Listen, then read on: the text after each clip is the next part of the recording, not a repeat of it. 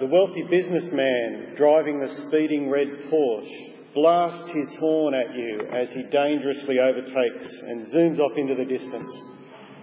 If there's any justice in the world, you think to yourself, there'll be a speed camera over that hill and he'll get caught. The guy at work takes credit for all your ideas. He does the minimum amount of work, but he always looks busy when the boss is watching. He gets the promotion. And you think to yourself, if there's any justice in the world, they'll work out he's incompetent and lazy and he'll get what he deserves. The major company collapses, leaving employees without entitlements or a job and creditors owed millions. But the CEO, responsible, walks away with bonuses worth millions. If there's any justice in the world, she'll be brought to account and she'll have to pay in some way. In this world, the rich and the privileged get richer, and things never seem to change for the poor. It seems like evil wins, while honesty doesn't. But it's never been different. It's the way the world has always been, including back in the days of ancient Israel, before the kings ruled.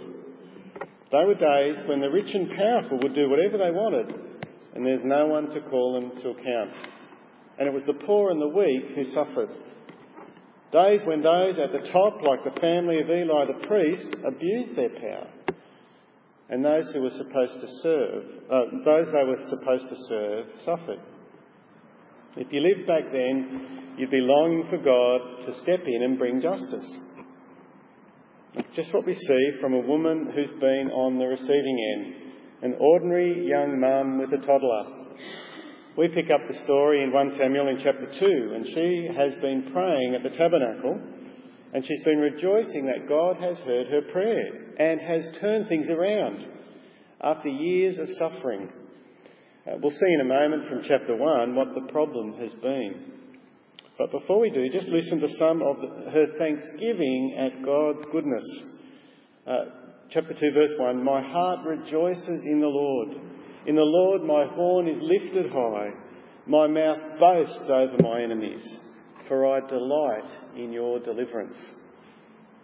It had seemed like God wasn't listening, but then he saved her. And now she's learned a lesson about God's character. Verse 2, "There is no one holy like the Lord. There's no one besides you. There's no rock like our God. Do not keep talking so proudly or let your mouth speak such arrogance. For the Lord is a God who knows, and by him deeds are weighed." Three things about God. He's holy. He's morally pure. He always acts rightly. But not only that, he knows. He sees everything. Nothing is outside his gaze. But not just that, he involves himself. She says, by him deeds are weighed. He is a judge, and he brings his holy character to bear against human sin. There's three very comforting qualities about God if you've been on the receiving end of injustice or violence. And it's three very scary qualities if you're the one who's been causing it. We get a hint of the sort of thing she's been suffering. Verse 1, she boasts about enemies. Verse 2, she talks about arrogant boasting. So let's jump back to chapter 1 to see what has been the cause of this. Chapter 1 tells us it's a story about a man called Elkanah, and he's got two wives, Peninnah and Hannah. And as we read through chapter 1, we just get a hint about why the Bible will often describe polygamy, many wives, but it never condones it. It never commands it. It never allows it. It just describes it. And the reason, I think, is that whenever we see polygamy, it always is such a mess. It's never a good thing. And it's the same here. There are two wives. Hannah has her husband's love, but it's Peninnah who has all his children. Hannah's barren, and Peninnah just loves to rub it in. Verse 6, every year they go to Shiloh, to the tabernacle, to offer sacrifices. In verse 6 we read, "And because the Lord had closed Hannah's womb, her rival kept provoking her in order to irritate her."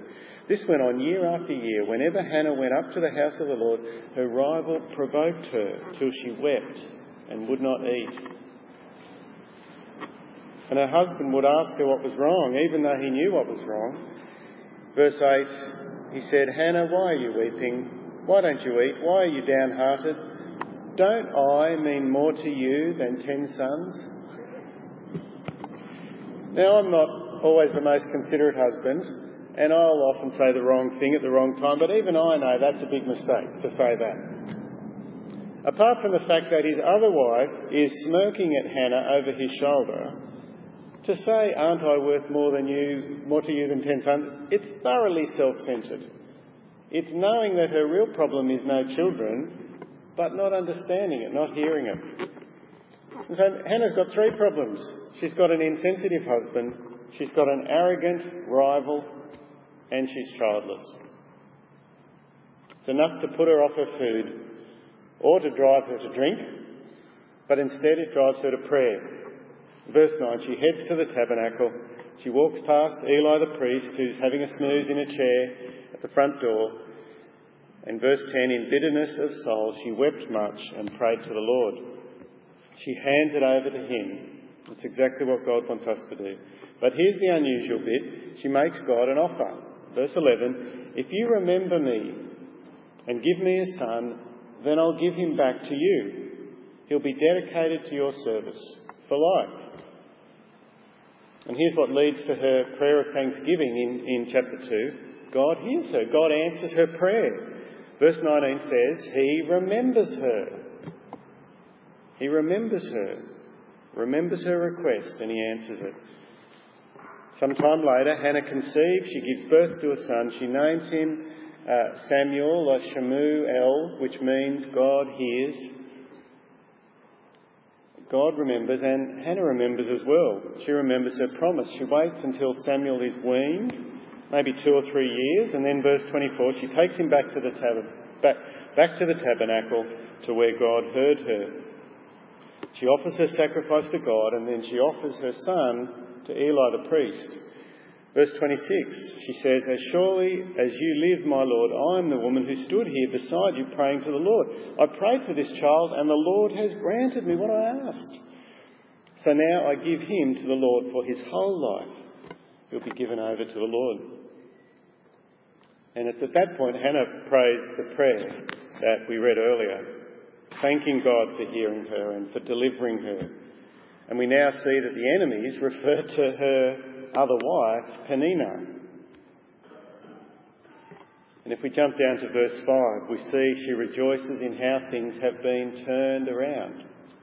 She who was barren has borne 7 children, but she who has many sons pines away. It's Peninnah who's missing out rather than gloating, while it's Hannah who's blessed with kids instead of weeping. But there's a lot more to this prayer than just the birth of one little baby. And that's why we started our series on 1 Samuel here. Because through her struggles, Hannah recognises something about God and his character. And she applies that to all of Israel as God acts in history. That's his usual way of working, she says. He is the God who regularly reverses things, who overturns the powerful and the proud, who fights injustice. And he loves to work with weak and insignificant people because they humbly look to him. They recognise that without God they're nothing. And as the story of Samuel unfolds, as we come back to it in the next 6 or 8 weeks, we'll see again and again these same themes. We'll see, verse 4, how the strong and the proud are brought down, but those who stumble will be strengthened. Or verse 5, how the full go hungry, but the hungry are filled. And it's all God's doing. Verse 6, he's the one who brings death. He makes alive, he sends poverty, He brings wealth. He humbles and He exalts. And so that means, as Hannah prays, verse 9, it's not by strength that people prevail. When you're strong, you want to do it on your own. But it's humility that leads you to pray. God can bring down anyone, no matter how strong, how proud they are. So what counts is that you are one of His saints. God guards His saints, but He silences the wicked. And so what we see is that Hannah's prayer is an introduction to the whole book.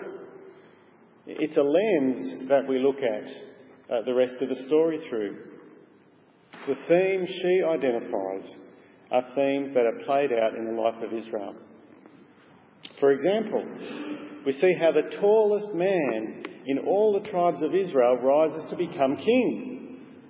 But then he's dragged back down to nothing because he wants to do it his way. That's King Saul.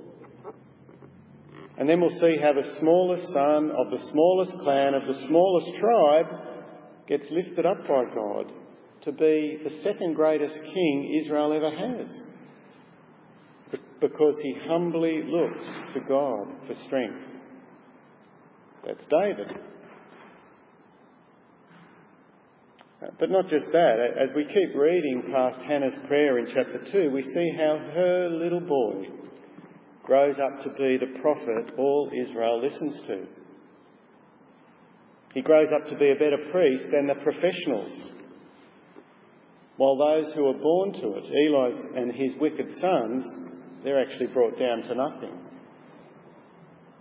Did you notice the comparison as we read through chapter 2? Hannah finishes praying, she heads home, she leaves Samuel there, and he's ministering before the Lord under Eli. But what are Eli's sons doing? Anything but that. Verse 12, they're wicked. They abuse their position. They demand the best cuts of meat before they've been offered and take it by force. And while little Samuel is ministering before the Lord, Eli's sons, verse 17, their sin was so great they were treating the Lord's offering with contempt. And then again, verse 18, we read, little Samuel keeps ministering, keeps serving the Lord.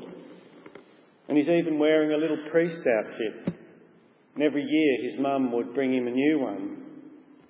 In verse 21, he grew up in the presence of the Lord. But that's the complete opposite of Eli's sons. Verse 22, there's more abuse of power. They sleep with the female servants around the tabernacle. They don't do it in secret. They're famous for it. Everyone knows about it. And just like Hannah recognises, God is going to bring them to justice. He's lifted up the lowly Hannah, and now he's going to bring down the high and the proud. And then verse 26, once again we find out how little Samuel is getting on. The boy Samuel continued to grow in stature and in favour with the Lord and with men. Eli's two sons, Hophni and Phinehas, they've got a bad reputation with people, but everyone loves Samuel. And in the rest of chapter 2, we see how the two sons will be brought down. While into chapter 3, we see how little Samuel begins to rise. At chapter 2:27, a prophet brings a message for Eli. Eli had known what was going on, and he'd even eaten the stolen meat, but done nothing. And God rebukes him. Verse 29 we read, why do you scorn my sacrifice and offering that I prescribed for my dwelling? Why do you honour your sons more than me by fattening yourselves on the choice parts of every offering? Now there's some scary words there, especially for those of us who are fathers. Because Eli is held accountable for his lack of parenting. He'd known what his sons were doing, but didn't step in. And for many of us fathers, that's something we're guilty of. Our temptation when our kids misbehave is to say nothing, just keep the peace, to leave the parenting up to our wives, we overlook their sin, either because we can't be bothered, or we don't want to make a fuss, or we've got other important things to do, or we're not taking seriously our responsibility to lead our family. We take the easy road instead of the road God calls us to, the right road. Now, it's not quite the same for us as for Eli. He oversaw the sacrifices for the nation, but nevertheless, God gives us fathers a responsibility to lead our families. And when we fail to guide our families as we should, perhaps we're not that far from Eli. But when it comes to fathers leading their families, notice how sinful decisions now affect the family line for generations. God's judgment for Eli falls on the whole family line. Verse 32, some will die and those who don't will be full of grief. In fact, verse 34, Hophni and Phinehas will both die on the same day. And the end result, verse 31, God says, there'll never be an old man in this family line. When you have the Eli family reunion picnic, it'll be all kids and young men. There's not a grey hair to be seen. They've all died young. God's judgment against Eli and his sin. Now, it won't work quite like that specifically for us, but nevertheless, the decisions we make today about our children will have an impact down through the years. As you grow up and as they grow up and teach their children what they've learnt from you. And they will learn lessons from you, whether you think you're teaching lessons or not. Kids are always watching how you speak to your wife, and how you pray, and how you value church, and how generous and friendly and how patient you are. So take seriously the responsibility God's given you. Honour God more than you honour people. And while Eli's family line dwindles away, the proud are brought low, he's going to raise up the lowly and use them. And the lowly one we've seen in the background so far has been little Samuel, ministering before the Lord faithfully, while the evil sons go bad. And chapter 3 describes how God calls him. It's a bit of a famous story. Little Samuel's asleep in the tabernacle and he hears a voice and he thinks it's Eli. Turns out it's not, so he goes back to bed. It happens again, verse 6, and again, verse 9, and finally Eli realises it's God's voice. So he says to Samuel, go and lie down, and next time say, speak, Lord, for your servant is listening. That's what Samuel does, and God speaks some bad news to little Samuel about how everything he promised Eli will come true. Samuel's scared to tell him, after all, he's only a little boy, but Eli says, verse 17, don't hide it from me. If only he'd spoken up against his sons like he wants Samuel to do. So Samuel tells him everything. Eli accepts it. And he says, verse 18, he's the Lord, let him do what is good in his eyes. And we see Eli humbled. And chapter 3 finishes with a summary of how Samuel is lifted up. The Lord was with Samuel as he grew up, and he let none of his words fall to the ground. In other words, he was a prophet whose words came true. And all Israel recognised that Samuel was attested as a prophet. The Lord continued to appear in Shiloh, and there he revealed himself to Samuel. And that's where we'll leave the story for today. God has put in place godly, humble leadership. And Samuel will be there for decades, listening to God and guiding Israel. And Hannah's observations about God, they remain true down through history. Because in the fullness of time, God raises another leader for Israel from humble beginnings. Jesus, born as a helpless baby in a manger. And he grew up, always obedient to his father, Philippians 2 describes how he humbled himself, how he made himself nothing, how he put off eternity and took on the nature of a servant who came to give his life as a ransom for many. But then there was the great reversal. Philippians 2 describes how God exalted him to the highest place. We sang the song earlier. He raised him from death and seated him at his right hand and gave him the name that is above every name. God worked with the humility of Jesus to bring about his good purposes. And he wants to do the same in us. Just like Hannah, he loves to work with humble people. I don't know if you have ambition, if you want to make it big in this world, but if you do, you need to be warned. The way God works again and again is to bring down the proud and the powerful, and instead to take the small and the humble and the weak and the lowly and the insignificant, and as they look to him, he uses them and fulfills his purposes. So the lesson for us is to come to God in humility. He loves to show grace to broken people. Don't come to him with a list of your achievements. Don't come only after you've had a good day and you haven't sinned too much. Don't wait until you've got yourself sorted out before you come. Come at your lowest. Come in your need. Come in your brokenness. That's the attitude God loves to work with.